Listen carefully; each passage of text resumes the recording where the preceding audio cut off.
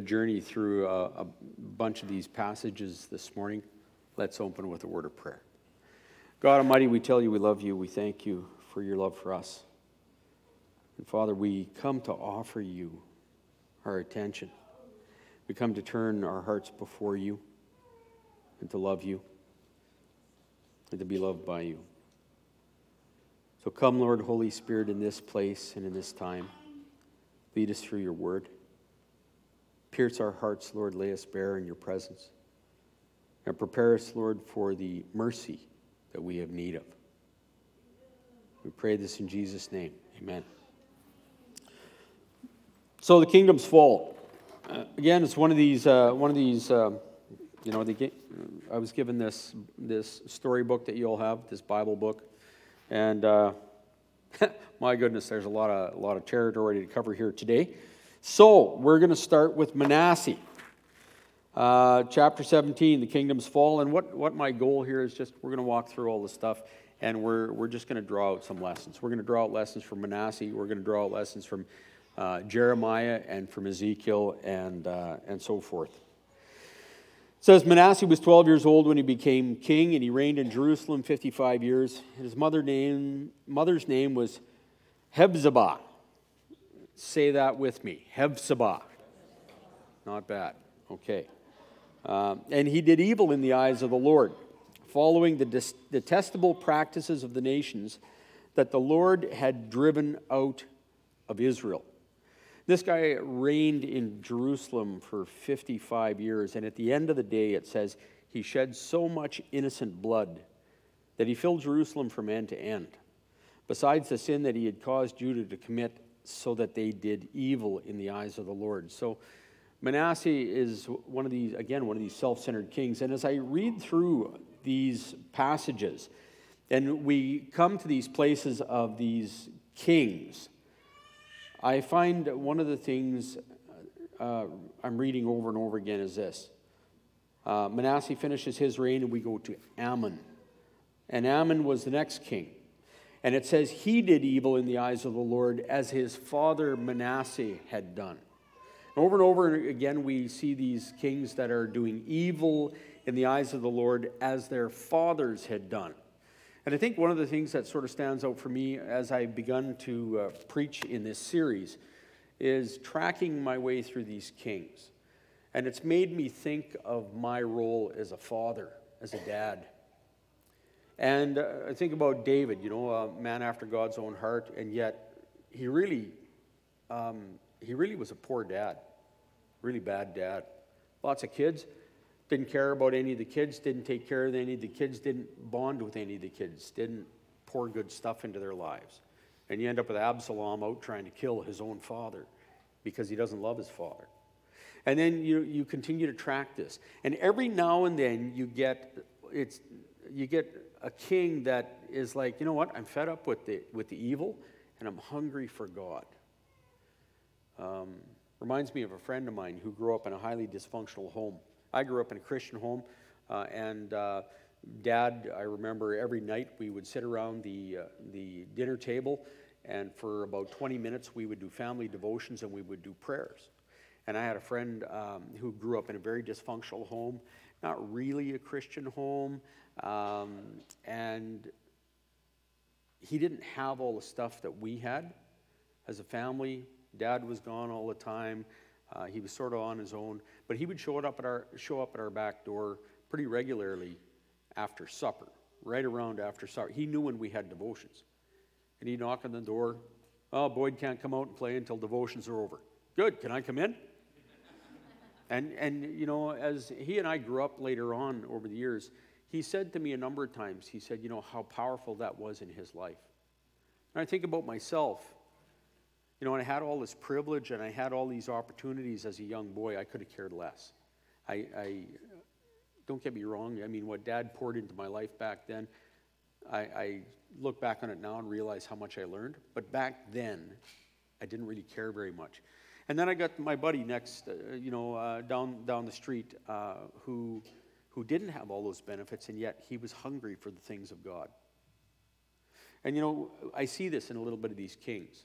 We have king after king after king who is selfish, but periodically you get one guy who was raised in the same way, the same selfishness, neglected in the same manner, and yet they were hungry. You know, God seeks after those kinds of people. God seeks after that hunger. And yet even saying that, I'm struck too in Manasseh how God sought after him. Like when we read this passage and we think about what Manasseh did, it says he filled Jerusalem with blood end to end. He was selfish. He was a control freak. He was a power monger. He didn't care about butchering people. One of the privileges I've had over the years is to travel to some different places in the world. And one of the places that I traveled to is Rwanda. Back in '94, they say about in the span of 100 days in the Rwandan massacre, genocide, 1.3 million people were killed in the streets of Rwanda, largely with machetes and other such things. I did a little bit of research on that, and there are videos where you can actually see dead bodies laying in the streets. You can see the butchery that was happening. Like, we don't have that here. So it's really hard to read about Manasseh, and you hear about this guy who filled Jerusalem with blood end to end, and to realize the kind of things that went on. You know, I think about some of the old people that I've met who came out of the World War II era days. I met a gentleman from, he came out of Germany, and he was a U-boat crewman. And I remember one of the things that I got very interested in was his story. I said, "Do you tell your story to anyone?" He says, "No, absolutely not." He says, "People can't handle my story." And I said, "Well, I'd like to hear your story." And he shared with me, and he said it was brutal. Again, you know, we don't have so many of us here in this country. We don't have the framework to read about what Manasseh did. Manasseh was brutal. Everyone lived in fear. He liked to exercise his power, specifically the power to kill people, to demonstrate that he was in control. Everyone lived in fear. He was selfish. Everything was about his control. And yet, it says at the end of the day, a foreign army came against him and captured him, and we see that he repents. Manasseh had that hook put in his nose, and he was led away. And then as he was taken into captivity, it says, the Lord spoke to Manasseh and his people. They paid no attention. So the Lord brought against them the army commanders of the king of Assyria, who took Manasseh prisoner, put that hook in his nose, bound him with bronze shackles, and took him to Babylon. And in his distress, he sought the favor of the Lord, his God. And he humbled himself greatly before the Lord, the God of his ancestors. And when he prayed to him, the Lord was moved by his entreaty and listened to his plea and brought him back to Jerusalem and to his kingdom. And then Manasseh knew that the Lord was God. And I think one of the things that stands out for me is that God still heard Manasseh's prayer after all the evil that he did. And you know, sometimes I think as I read this stuff, I'm always looking for what the application is. And I can't really understand the degree of evil in this man. I can't really, I think I would hate this man after being around him for very, very long. I think I would write this man off. And yet we have a God who, even though God is grieved by the 50-odd years of evil this man did, still God looks through what he did and sees the man. And there's this value assigned to the man. And God's compassion is for him. And when his heart is finally broken and he seeks God, God saves him. So, you know, I don't know, I think, again, about application, and I think a lot of us, you know, we oftentimes think that we've done too much, or we failed too much, or how could God love us? If God could love Manasseh, God can love anyone in this place. And so God reaches out to us. Well, Ammon was the next king, and again, he did evil in the sight of the Lord. And I found myself underlining this, as his father Manasseh had done. And then after that, Jehoiakim is the next king. And he did evil in the eyes of the Lord, just as his predecessors had done. And then Jehoiakim is the next king, and he did evil in the Lord, just as his father had done. So parents, beware. What are you pouring into your kids? That doesn't mean that you have to control your kids. But what are you pouring into your kids? And I think a lot of these young fellows, what was poured into their life came out later on. What are you pouring into your kids? What if you've poured bad stuff into your kids and you grieve over that? Maybe you're one of those people who God has touched you, but you feel like it's too late, and I spent all these years pouring bad stuff into my kid. What do I do with all that stuff? Well, the answer, or the call, I guess, is faith. What you poured into your kids, we get to give to God. God is the Redeemer. God is the one that can reach in and take what we poured into our children's lives and do something powerful. So God can use even what we have done that is negative. Anyway, so I got that as well as I read through this. What else? Ezekiel comes along. And so I found myself captured a little bit with Ezekiel's vision. In my 30th year, he says, in the 4th month, on the 5th day, while I was among the exiles by the Kebar River, the heavens were open and I saw visions of God.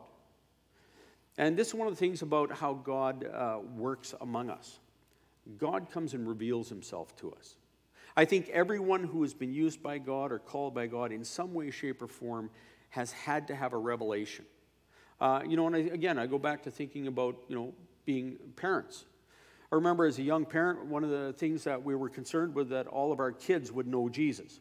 And I'd done enough youth work to know that you can't force Jesus down any kid's throat. So what do we do? Well, John 6:44 says, no one comes to me except the Father draws him. Pray that prayer. So we begin to pray, dear Lord Jesus. We pray that you would call and draw our kids. And we prayed that regularly. And over the next number of years, all of our kids gave their lives to Jesus. Now, who here has given your life to Jesus wandered away a little bit? I call it the drift. We tend to drift away and take alternate paths. I always say that the Holy Ghost has the best tow truck service in town. It's good for dragging you back onto the road when you wander, right? And we keep God fairly busy that way, as these kings did. We keep God fairly busy that way. But that revelation end of things, it is up to God to reveal to us when we wander. And so he does. We see him doing this with the Israelites. It is up to God to call us and draw us. I think about us as parents. We pray that God would call and draw and reveal. I've been praying lately that God would call and draw and reveal more to me, that I might walk more deeply with him. This is not something we can do on our own. We are dependent on this revelation. So Ezekiel, here he is. He's in his 30th year, and God comes and gives him a vision, a revelation. And after he talks about the revelation, I'm not going to unpack this too much, but what I want to just say is the impact it had on him. This was the appearance of the likeness of the glory of the Lord. And when I saw it, I fell face down, and I heard the voice of one speaking. And he said, Son of man, stand on your feet, and I will speak to you. And as he spoke, the Spirit came into me and raised me to my feet. One of the things that happens oftentimes with the revelations that God gives us is that there's a humbling that happens. And depending on your personality, or depending on where you're at, or depending on what God wants to do with you, that humbling can happen in different ways. With Ezekiel, this humbling happened. He fell on his face before the Lord. I've seen guys fall on their backs before the Lord. I've seen guys fight on whether you should fall on your face or your back. I think that's up to God, you know what I mean? I remember a friend, I was in a ministry time where they were praying over a guy, and he didn't fall forward or backwards. He started wavering in a big, long circle. Boom, and landed on his side. Who cares? The thing that's important is that when God comes upon us, God reveals himself to us, and God humbles us. And what humility really and truly means is God shows us that we do not have the strength to follow him on our own.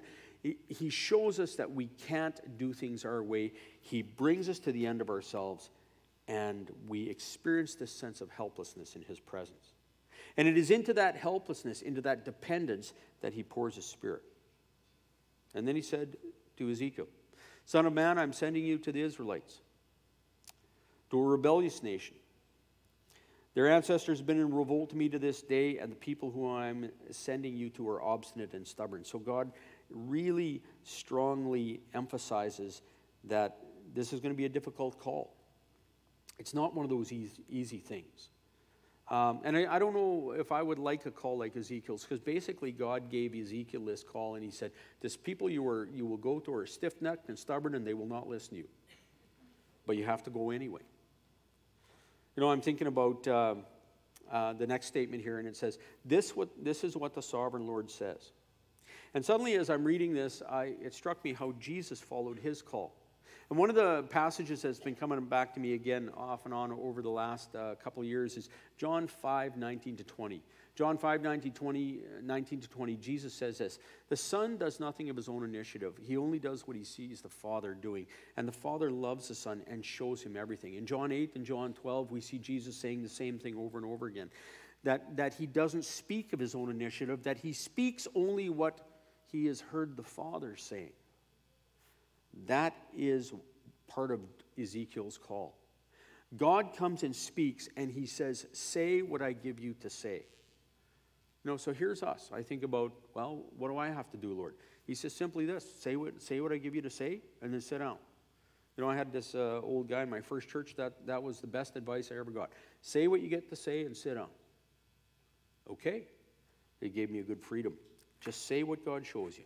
And you, son of man, don't be afraid of them or their words. Oftentimes when God calls us out, we can be fearful. And actually, I've been struggling a little bit with this lately too.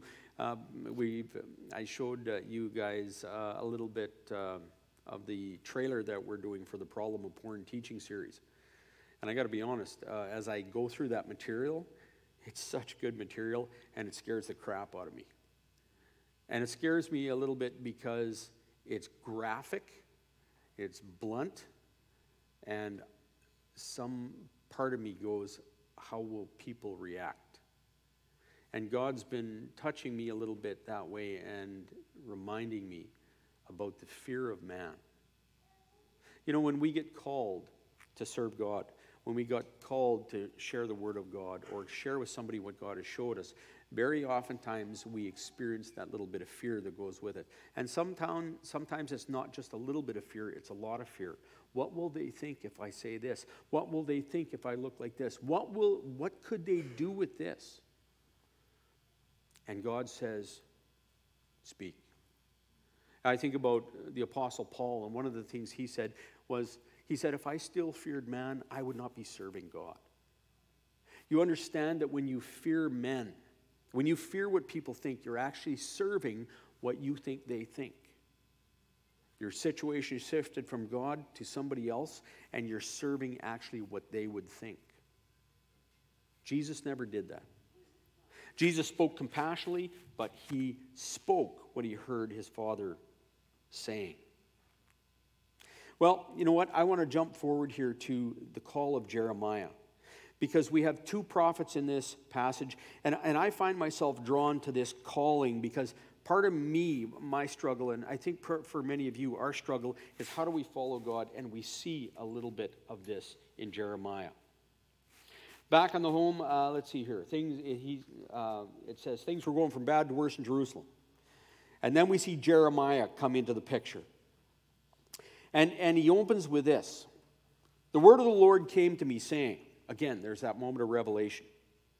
Before I formed you in the womb, I knew you. Before you were born, I set you apart, and I appointed you as prophet to the nations. There's a part of me that wants to cross-reference this over to Ephesians chapter 2, verse 10 and 11. And it talks about how each one of us, God has pre-planned good works for us to walk in. That means when God allowed us to be conceived, it means when God brought us to birth in our, through our mothers, right? Even before we understood what was going on or knew what God's plans were for us, God had a plan. That means I don't have to make up my plan. That means I don't have to figure out how to serve God. Really, at the end of the day, what it just comes down to is, Lord, show me, and I'll do what you show me. That's what happened with Jeremiah.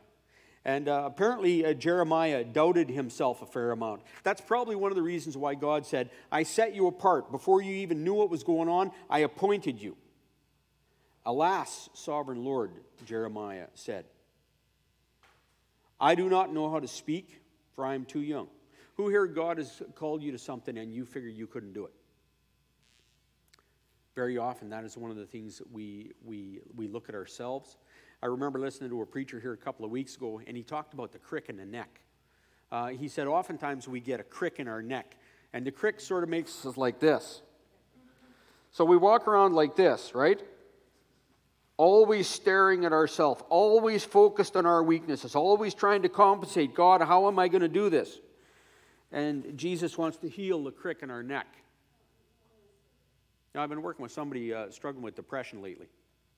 And one of the things, I cross-referenced the crick in the neck to staying out of your head. Sometimes we spend too much time in our heads. When you spend too much time in your head, all you can do is see your inabilities. You don't see the God who is actually calling you. God's going, I didn't call you out here to leave you to do it on your own. Stop looking at your weaknesses. Look at me. Remember that the secret to dealing with weaknesses is to look at God. Jeremiah's automatic response is to invalidate himself. Lord, I'm too young. I can't do it. And God says, do not say that you are too young. You must go to everyone I send you and say whatever I command you. Don't be afraid of them, for I am with you and I will rescue you, says the Lord. So those of us who are so worried about what other people think, those of us who are so worried about what might happen with other people. I think about, again, I go back to my own walk right now. I've been doing all this teaching on pornography, and how to get free from pornography, and sexuality and broken sexuality. And I've got all this demand right now in my life for this kind of teaching. Well, I didn't really know how to teach gently about it, so I went to this one Bible school that invited me out, and I'm going, how do you teach gently about this? Boom! Right between the eyes, right? So we're just going to say what God gives us to say. We're going to say it as short as we can, as bold as we can, as blunt as we can. Not going to try to shock people, but how do you say it? We're going to lay it out there. At the end of the week, I had one young fellow come to me. He says, this week was the atomic bomb that blew up everything I knew about sex. And that was a good thing, because everything I knew was wrong. And God began to set in place a new foundation for him.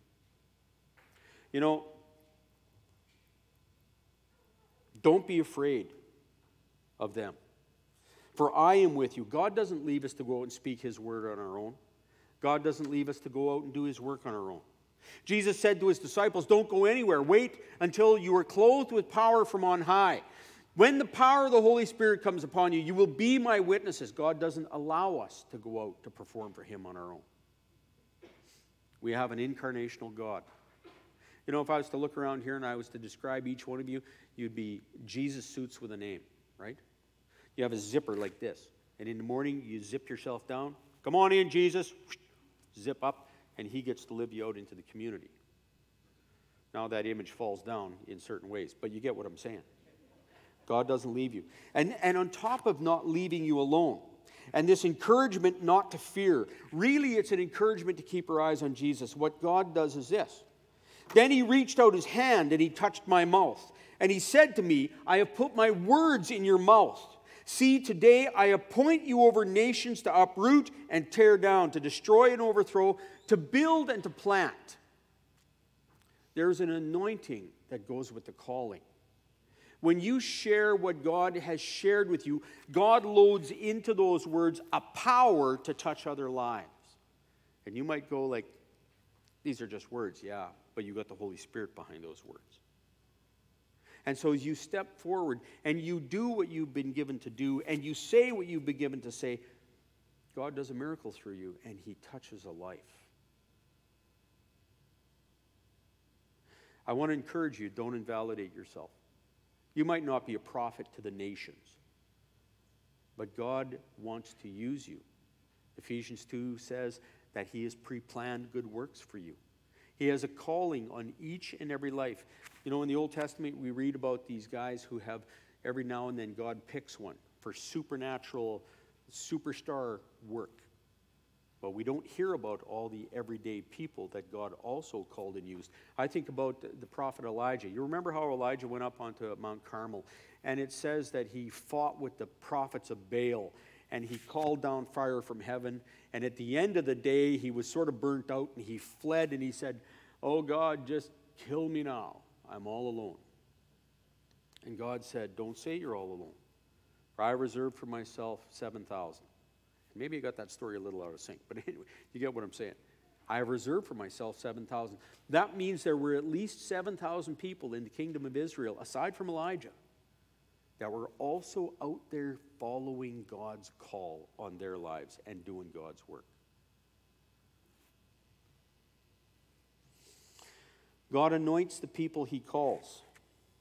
And then this is interesting too. The words that he gives Jeremiah are these words. He says, "The words you speak and what you will do will uproot and tear down and destroy and overthrow, but they will also build and plant." And when we think about what the Word of God does, the Word of God lays us bare according to Hebrews 4. The Word of God uproots things in us. It overthrows old, unhealthy lifestyles. When I think about, as a kid, we used to drive down, I just lived up here on 33rd Street, and we used to drive down here, and on the corner here, there's all this empty land down on 22nd and Avenue H. Used to be a Pacific 66 station down there. Anyone remember Pacific 66? Old, antique-looking, cool gas station that's been torn down. The old fuel tanks have been dug out of the ground. They used the old leaky fuel tanks, and they're gone. And now that land is ready to build and plant. There's an understanding that when God does a work in the lives of his people, he comes in and he uproots the old lies that we live by. He uproots the old selfishness that we live by. He tears down old belief systems that we used to live by, things that held us back. And in their place, he puts something new. And so that becomes the promise to Jeremiah, that I will both destroy through you and I will plant through you. I will scrape away the old things and I will build the new things through you. And then he says this, "Today I've made you a fortified city, an iron pillar and a bronze wall to stand against the whole land. Against the kings of Judah and its officials and the priests of the land. They will fight against you, but will not overcome you. For I am with you, and I will rescue you, declare the Lord." So, again, the call of Jeremiah, he says, you may experience resistance, but I will fight for you, God says. You don't have to do this again on your own. So I found the call of Jeremiah important. Now, the other thing, I guess, going on from there, knowing God was with him, it says Jeremiah shed his fears. Do you know God is with you? My first church that I served was called Emmanuel Church. And Emmanuel literally means God with us. Do you know Emmanuel? Do you know that God is with you? Jeremiah shed his fears because God was with him. It's funny, actually, because it makes me think of 1 John 4:18. And it says, "Those who fear are not perfected in the love of God," because fear involves punishment. Jeremiah understood the love of God. He shed his fears. Perfect love drives out all fear, the verse goes on to say. And so as we walk in God, we understand that God loves us and that he cares for us, and he protects us. Known as the weeping prophet, it says Jeremiah deeply felt the burden of the people's sin. One of the things that I want to say to you too, as God calls you, as he reveals himself to you, as he asks you not to fear, as he actually asks you not to turn to the people. And what he means by turning to the people means that I'm not to turn to you for all my affirmation. I've been in hostile crowds before where nobody liked what I was saying, and God says, they're hostile for another reason. You're colliding with their selfishness. Don't turn to them for affirmation, because if you do that, you will not be speaking my truth anymore. It's going to cause you to change your message. You must not turn to the people. He says, I will protect you. I will make you a fortified wall of bronze. And the image is that you're surrounded by a steel wall that nobody can get through, and you're safe as long as you are doing what God has given you to do. Trust God's love. Don't let fear of what others think rule you. And then along with that comes that burden. You know, sometimes I have people ask me, how do I know what God's asking me to do? I don't know. Maybe it's the same thing with Jeremiah. What's a burden on your heart? I've met people that have got burdens. They got to go here and they got to go there. I've met people that have burdens for children and they have a burden to go and talk about Jesus. So they're always injecting Jesus into every conversation. I have met people that have burdens for taking care of old people, you know, in old folks' homes. They're not happy unless they're there. What's the burden God has given you? And it might not, you know, it might be a little bit more than just that sort of happy feeling you get when you are there with them doing what you want to do. There might be a painful element to the burden too. One of the things with Isaiah was he found himself burdened because of the stubbornness of the people. Who here's a parent and you've had wandering children? There's a burden that goes with that.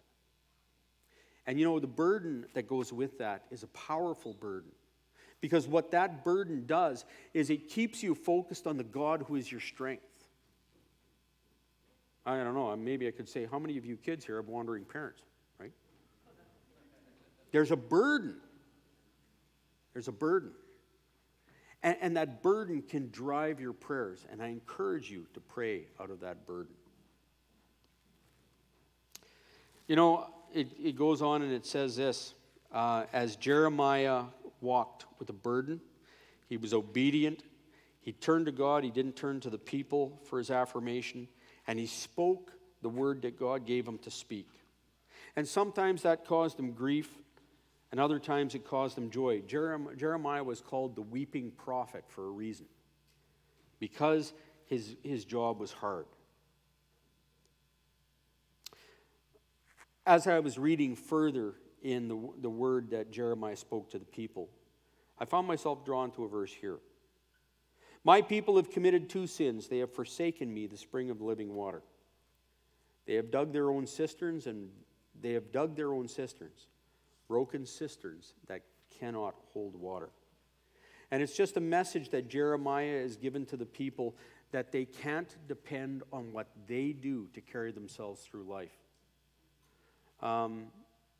They have to depend on God. Well, we go on here. Let's see here. There are a couple other things that I wanted to share with you. It's the message of Jeremiah is a hard one. It's a call to repent. And he goes on and unpacks it a little bit farther. And as he does that, let's see here. He says, furthermore, tell the people, this is what the Lord says. See, I am setting before you the way of life and the way of death. And so as we follow this, we see how God is showing the people their brokenness and their selfishness, and he's showing them his call and his desire for them, and he's giving them a choice. I am setting before you a way of life, and I'm setting before you a way of death. What will you choose? You choose the way of life, the way of faith, the way of trusting God, or will you choose the way of death like Manasseh did for most of his life, the way of selfishness, the way of self-dependence, the way of self-control in that sense? What will you choose? Oftentimes we have stuff that comes into our life that's hard, and it's in those times and places that we make choices. One of the things that I found in the choices that I've made in times and in difficult times is so often my driving motive is to get myself out of the pain that I'm going through. And when you're in that place, you can make really selfish choices. So anyway, it's a hard message that Jeremiah has. He confronts a lot of sin, and yet at the end of the day, he says this, yet I call this to mind, and therefore I have hope. Because of the Lord's great love, we are not consumed, for his compassions never fail. They are new every morning. Great is your faithfulness. I say to myself, the Lord is my portion. Therefore I will wait for him. For the Lord is good to those who hope in him and the one who seeks him. It is good to wait quietly for the salvation of our God. So as we follow this calling of God on our lives, and as we struggle with the hard things and the big things, and sometimes we find ourselves in over our head, there's this reminder that God is a God of hope, and that God's desire is not to punish us, but to save us, that God's desire is to rescue us and redeem what we have done. And so he says it's good to wait quietly before the Lord, to take that quiet moment and allow God to save you in whatever you need to be saved in. The book of Ezekiel goes on to promise restoration. And so I find myself coming down to the valley of the dry bones. The hand of the Lord was upon me, Ezekiel said, and he brought me out by the Spirit of the Lord and set me in a valley, and it was full of bones. And he led me back and forth among them, and I saw a great many bones on the floor of the valley, bones that were very dry. And he asked me, Son of man, can these bones live? What do you think these bones represent? What do you think they represent today? A valley of dry bones. Has anyone ever seen dry bones here? You ever been out walking in the pasture and you see bones? I was out doing a retreat here a little while ago, and I stuck myself in an old piece of pasture land for 7 days. And while I was out walking this old piece of pasture land down south of here, I found a lot of dry bones. And some of them were quite fascinating. So I picked them up and filled the back of my truck with them. And I brought them home, and I was going to make stuff out of them. Anyway, I don't know what I was thinking, but that's what I was thinking. I found a pelvic bone from a cow and a tailbone. And if you put the pelvic bone just right and the tailbone just right, it actually looked like a rhinoceros. So I was all fascinated. I was gonna put this thing together and put it out on the front lawn and see if I could get some questions from some passers-by. But what is the thing with dry bones? Dry bones are not just dead bones. They're bones that they're just the framework of what used to be. There's no life left. There hasn't been any life left for a long time. And this is the image we have of God's people, of Israel. Dry bones. And I find the question interesting. Son of man, can these bones live? And what would your response be? My response would be, I don't think so, Lord. They're done. What are you going to do with them? I like Ezekiel's response. He says, Sovereign Lord, you alone know. Can they live? God will sometimes ask you the same kind of question. Boyd, can you do this? Sovereign Lord, you alone know. You know, we had a little experience with our car heading to Edmonton a couple of weeks ago where the front transfer case started rattling and banging away. We were just outside of Vegreville toward Edmonton. And I thought I just blew my front transfer case. I knew it was weak. And immediately I'm like filled with dread. And immediately it's like, oh God, what are we going to do? And I'm reminded of that with regard to this. You're in a place of helplessness. You're looking at something that's impossible. And God says, can these bones live? Can this thing happen? Sovereign Lord, you alone know. Our prayer was sort of like, you know what, Lord, we're in your hands and we're going to drive this thing until it finally craters on the side of the road. We prayed that prayer, started the car up again, stepped on the gas, and we've been driving it ever since. I don't know how that happened. Sovereign Lord, you alone know. What a great response. What a faith-filled response. Even when your eyes say this is impossible, yes, but I know this God that can make this happen. Sovereign Lord, you alone know. I want to challenge you over the next number of weeks as you walk through your life and weird stuff happens and stuff that's impossible happens. Remember this. Can I be glorified in this, says God? Sovereign Lord, you alone know. What are you doing when you make that kind of response? You're casting that situation back under the hands of God. And the only role that I have is to do what He shows me, say what He gives me to say. I don't have to fix anything. You don't have to fix anything. Parent with the wandering child. Sorry, Travis, I don't mean to be looking at you. Parent with the wandering child.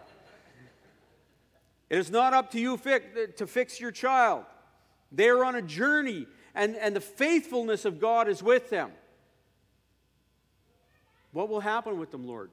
Sovereign Lord, you alone know. Child with the wandering parent. I better be careful who I'm looking at, right? Can you straighten up my dad? Sovereign Lord, you alone know. What a great response. And then he said to me, prophesy to these bones, which means to speak the word of the Lord over them. You've got to understand something about prophecy. The prophet is here.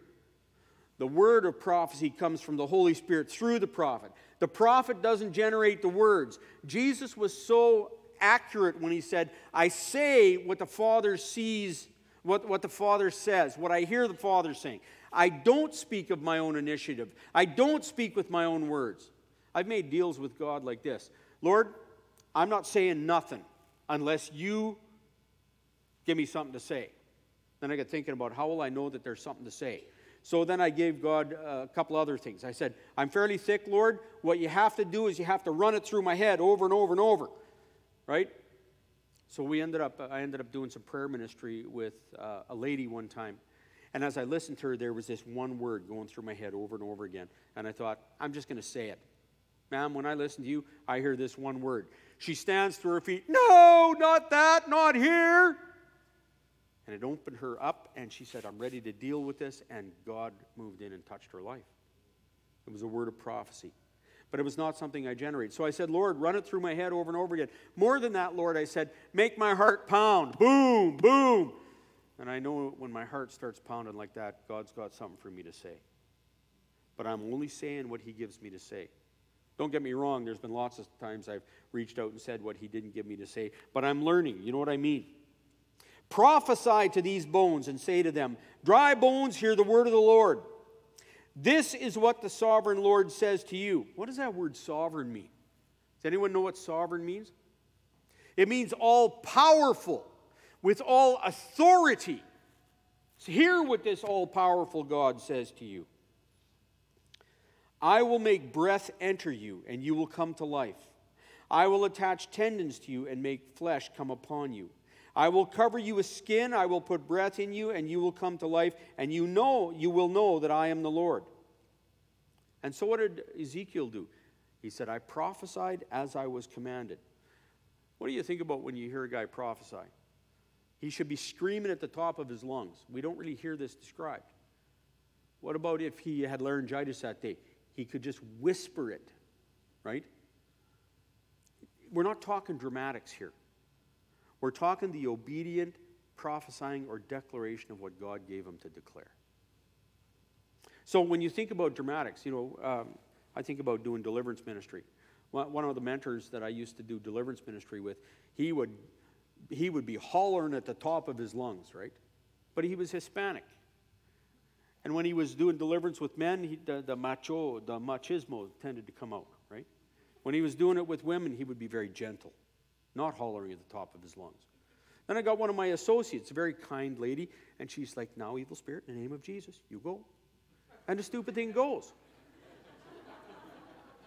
Me, I'm like, in the name of Jesus, right? Whatever. It has nothing to do with dramatics. One of the greatest revival preachers in history was a guy by the name of Jonathan Edwards. And they say that he wrote his sermons out verbatim and read them off a page, monotone. And at the end of this one sermon, his most famous sermon, it was called Sinners in the Hands of an Angry God. It says people were gnashing their teeth, weeping, wailing, crying out for mercy, and revival started. And then you get another guy like George Finney. Refused to write stuff out. He just walked in and winged it, so to speak. Studied his Bible and then went as the Spirit led him. But the anointing was on them both. It has nothing to do with dramatics. When you read this, don't stereotype yourself. It is not about you don't have to wear camel's hair and have a grasshopper leg sticking out of your teeth to do this.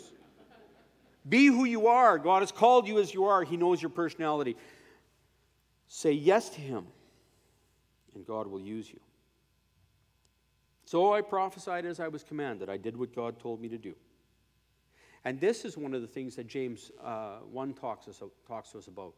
It says, those who hear what God tells them but don't do it, they forget what it's like to walk with God. They gradually drift back into their old self, and they forget what it's like to know God. Those who do what God gives them to do, who do that word, they receive the blessing. That's what Ezekiel did here. So I prophesied as I was commanded, and as I was prophesying, there was a noise and a rattling sound, and the bones came together. I looked, and tendons and flesh appeared on them, and skin covered them, but there was no breath in them. And then God said to me, prophesy to the breath. Prophesy, Son of Man, and say to it, this is what the Lord says, come, breath, from the four winds, and breathe into these slain, that they may live. And so I prophesied as he commanded me, and breath entered them, and they came to life and stood up on their feet, a vast army. And then he said, Son of man, these bones are the people of Israel. You know what I want to say? These bones are the North American church.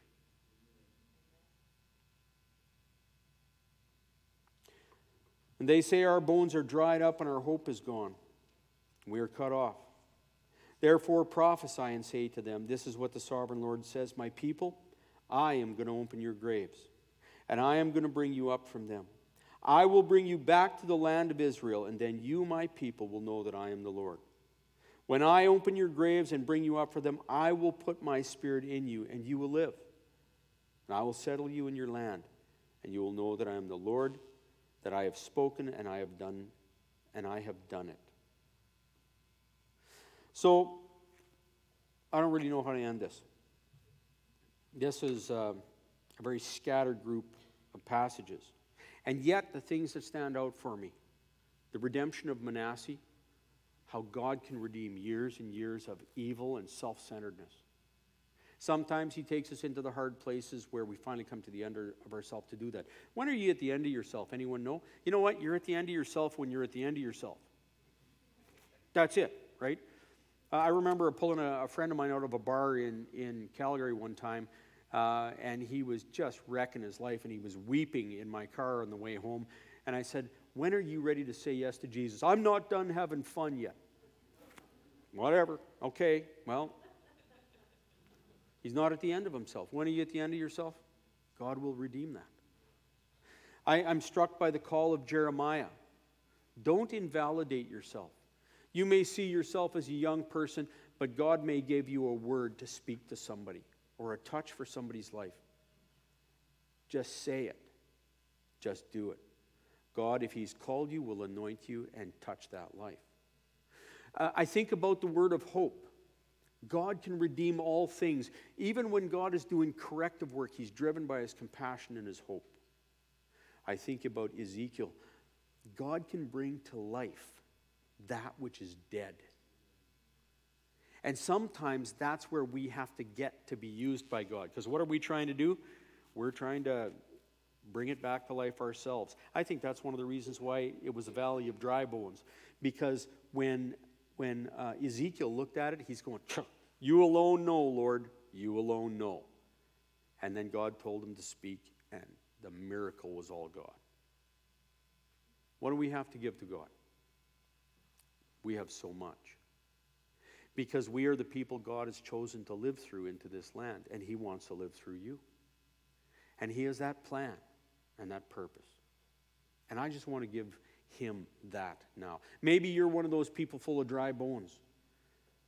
Can my faith come back to life? I don't know. I've been trying, and I ain't making it happen. It's not happening. And maybe all you get to offer him is the dry bones of an old faith. But he will do it.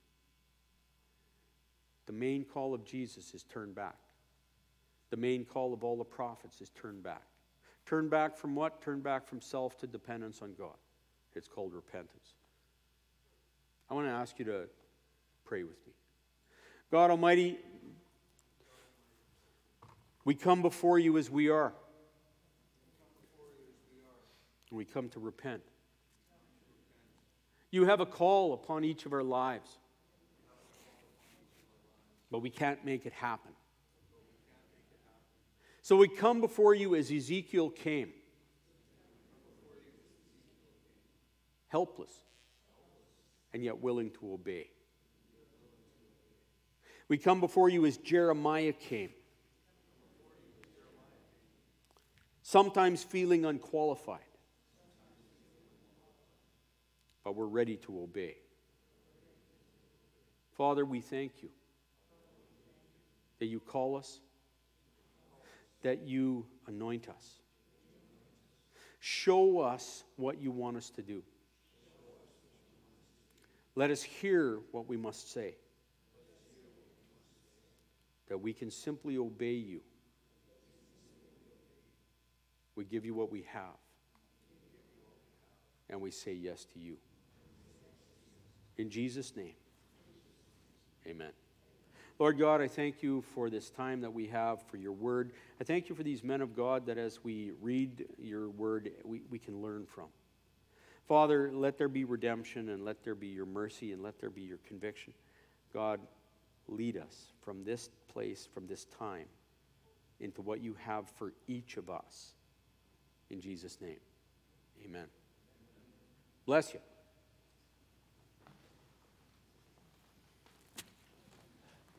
Thanks so much, Boyd. That's what we needed to hear. Let God be God, and let us be who we are, humbling ourselves, hearing his word, being obedient.